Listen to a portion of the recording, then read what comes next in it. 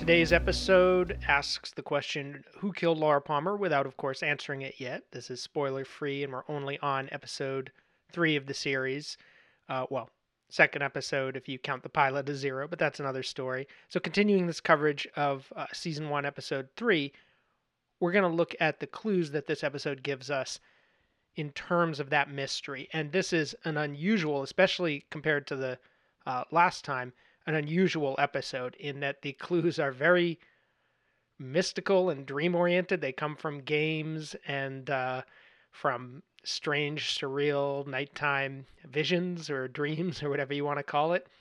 So let's get right into that. Before we do, just want to mention, make sure you check out yesterday's episode. If you kind of skip around, sometimes don't listen to the first ones of a given week on an episode. This one I think is key because I talk a lot about the alternative ending and the history of that. So maybe you're already familiar with that, but if you're not, I think deep dive is really fascinating. How this dream sequence in this episode came about and how it actually originated in an alternate ending to the pilot and found its new purpose. So let's dig into that and all the other qualities here, and then afterwards we will talk about the structure of this episode, how the narrative actually unfolds dramatically over the course of 48 minutes or so. Who killed Laura Palmer? Okay. Surprisingly, there's not much on that in this episode. Here are the new clues we get about the murder and the surrounding incidents from that night. From Renette's parents, or possibly her employers, we get the fact that Renette quit her job at the perfume counter, and so she presumably wasn't there after school. Did this have to do with Laura's death somehow? You know, we know both of them were out in the woods that night. What did the fact that she didn't go to work have to do with that? Why was she lying to her parents about it? This is known to investigators because it's something that Hawk tells Cooper over the phone, but the odd thing about it is we don't actually hear her parents say that in the previous episode. I wonder if this was some kind of screw-up that they were supposed to say that, because they just say, she was working at the perfume counter. We assume she probably went to work or something. And they never say anything to Hawk to indicate she quit the job, and then he walks off to follow the one-armed man. So, I don't know, maybe, how did he find that out? But anyways, now it's canon, I guess. So Renette quit her job before her that day. From the bottle game, we learned, and this is known to investigators, we learned that Jay was probably Leo Johnson. We see that Jacoby's bottle fell off but didn't break, so there's something going on with him, but I guess he wasn't the Jay she was meeting that night. James, Josie, and Norma are unlikely, according to the rules of the game, because the rock doesn't actually land anywhere near the bottle. Johnny and especially Shelley are very unlikely because the rock goes wildly off course. In one case, it hits Andy in the head. And we also find out that Jack with one eye is something to check out, but Cooper apparently doesn't think it's the J. He tells Lucy to cross it off the list, and he doesn't even throw a rock to find out about Jack with one eye. From the woods, from the extended crime scene, I guess. This is known to investigators thanks to Hawk. We find out that there's a bloody towel a half mile down the tracks from the crime scene. So one more piece of physical evidence. From the dream, maybe, because who knows how this relates, but Cooper seems to think it relates to the murder because he wakes up and says, I know who killed Laura Palmer. Here's everything we hear that could somehow relate to Laura's murder. Mike says, through the darkness of future past, the magician longs to see. One chance out between two worlds, fire, walk with me. We lived among the people. I think you say convenience store. We lived above it. I mean it like it is, like it sounds. I too have been touched by the devilish one, tattooed on the left shoulder. But when I saw the face of God, I was changed. I took the entire arm off. My name is Mike. His name is Bob. And then Bob says, Mike, can you hear me? Catch you with my death bag. You may think I've gone insane, but I promise I will kill again.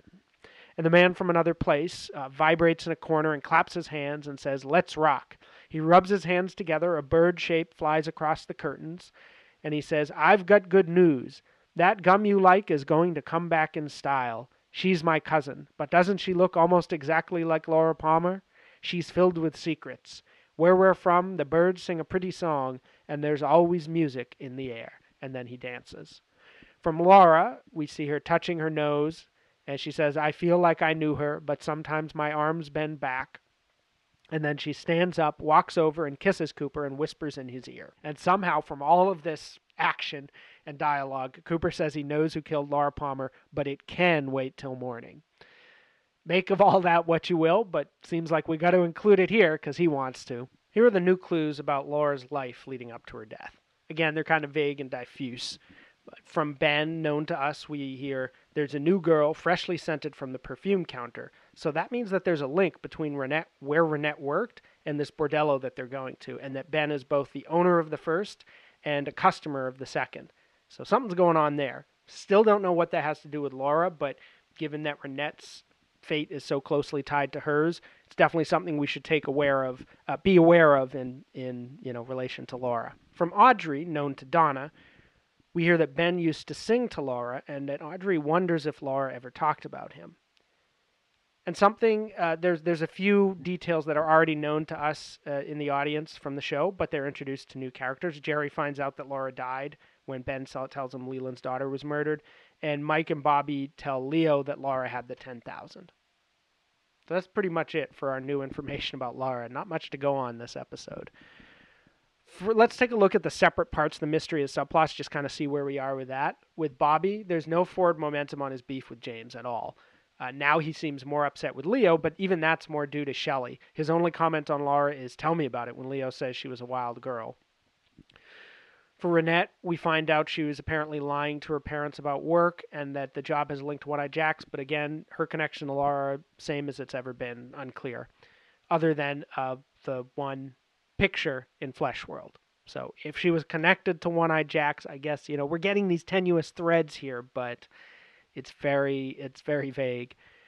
For the crime scene, we find out there's a towel down the tracks from the train car, so the crime scene's more expansive than we originally thought, but there's not really much to go on or much of really an idea why they even thought this was necessary to show in this episode yet. For the serial killer, there's no new information, but with Albert's arrival, maybe new connections will be established. And of course, I should note here that based on the dream where Mike and Bob are talking about being partners in crime and killing people and this and that, is that some sort of indication that Bob and Mike were the serial killers, or that just Bob is and that Mike was? It's worth mentioning in the alternate ending, of course, Bob is the killer of Laura, and Mike is is his former partner. So even though that's sort of vague in this dream sequence, it's still something the show wants us to know within the context of the dream. What implication that has for the serial killer in reality, we got nothing to go on now. For the James part, a subplot of the mystery, we see how much he needs a tender sense of romance in his scene with Donna, how that's just something he apparently craves to the point where he jumps to it right after his former girlfriend's dead. And it's interesting that both of them think it would have turned out this way anyways. Donna says, because of Laura, I couldn't say anything. I couldn't even let myself think it. So even though we seem to be shifting away from James as a suspect, this does give us fodder to think, could Laura's death, in the fact that Laura's death facilitated this relationship that both of them wanted, did they feel like they needed her out of the way? Did one of them feel like they needed her out of the way to get with the other one? It doesn't seem like they would have communicated on it before, but, so that's something that's sort of hovering there, but certainly doesn't seem to be the emphasis of that scene. For the Leo part of the Laura mystery, he says, when Bobby says, tell me, he says, Laura was a wild girl. Bobby says, tell me about it. Leo says, maybe someday I will, which is a little ominous. And the bottle also breaks on his name when Cooper's tossing the rocks at the bottle. Leo's the first one where it breaks. For the charity subplot, Audrey reiterates Laura's assistance of Johnny and expresses her respect for that. Pete won't talk about why Cooper talked to Josie. I don't think there's any reason for that. He just doesn't like to give Catherine information about Josie, I guess. So we're getting very oblique references to it. It's not playing much of a role in this episode. For the mystery man subplot, nothing new except the question of is he Jay? There's so much emphasis on who Jay was in Laura's diary, the person she was going to meet that night. And considering that Jacoby, the tape to Jacoby says that mystery man I was telling you about and all of that, and it's the thing she recorded the day she died, There's definitely a strong suggestion that they're related, but what do we really learn about Jay this episode? We learn probably is Leo, at least if Coop's Tibet method is to be believed. But there's also a masked man in the woods watching Mike and Bobby sort of standing behind Leo. Could that be the mystery man? So there's all sorts of possibilities going on there. For the Jacoby part of the subplot, the bottle does fall over on his name, doesn't break, so we're still kind of meant to keep an eye on him, I think, even though he may not be this particular Jay. And of course, also, we don't know that Jay is the killer. We just know Jay was someone she was going to meet that night. A new sort of mystery subplot, part of the mystery that stands on its own, is Ben. He would sing to Laura, but there's no indication of anything sinister there. However, given that he was Renette's boss and possibly her John, if she was part of the perfume counter pipeline, a little bit ominous. Another new subplot is Cooper's dream. That can sort of stand as its own new thread as part of the mystery. Either Cooper has an intuition or a message from elsewhere of who killed Laura. And as for the rest, like I said, nothing really to connect it up with yet. So let's gather these clues and touch base with the big picture that's been established now over 3 episodes. So here, we don't learn much of anything new about Laura after this episode, in sharp contrast to the previous ones. Even when one character, Cooper, apparently discovers the most important knowledge of all, we aren't privy to it with him. The only new information we can say we know is that Ben had some kind of connection to Laura. In short, Laura was a publicly generous and privately troubled young woman embedded in crime networks who may have had a violent encounter with Leo the day she died, and the victim of a possibly occultist serial killer who may be her mystery man, and who may have wanted something besides death from her. So the same thing we knew last week.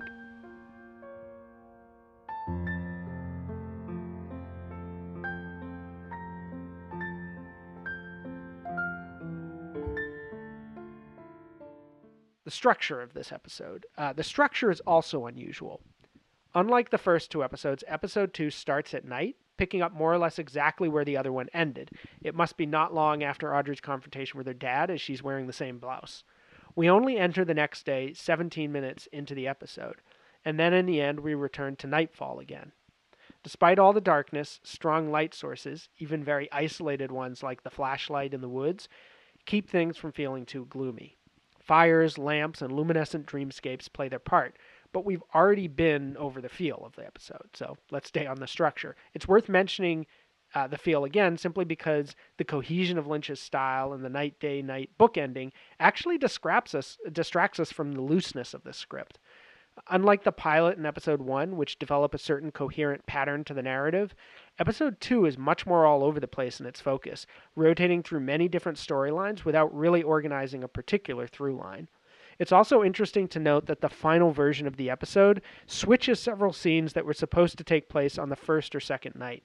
You can see this, for example, when Catherine says Cooper visited today, even though the timing of that scene would suggest she should say yesterday. Additionally, Bobby's promise to defend Shelley from Leo was supposed to take place before his frightening nighttime meeting with Leo, maybe to heighten the irony. But apparently the scenes just flowed better this way, so that's how we get it. Cooper's dream, of course, also gives the episode a sense of destination, retroactively making sense of why so much unfolds at night, and it turns lines like Audrey saying, "Isn't it so dreamy?" or Harry saying, "This really came to you in a dream," into potent teasers of how the episode's going to end.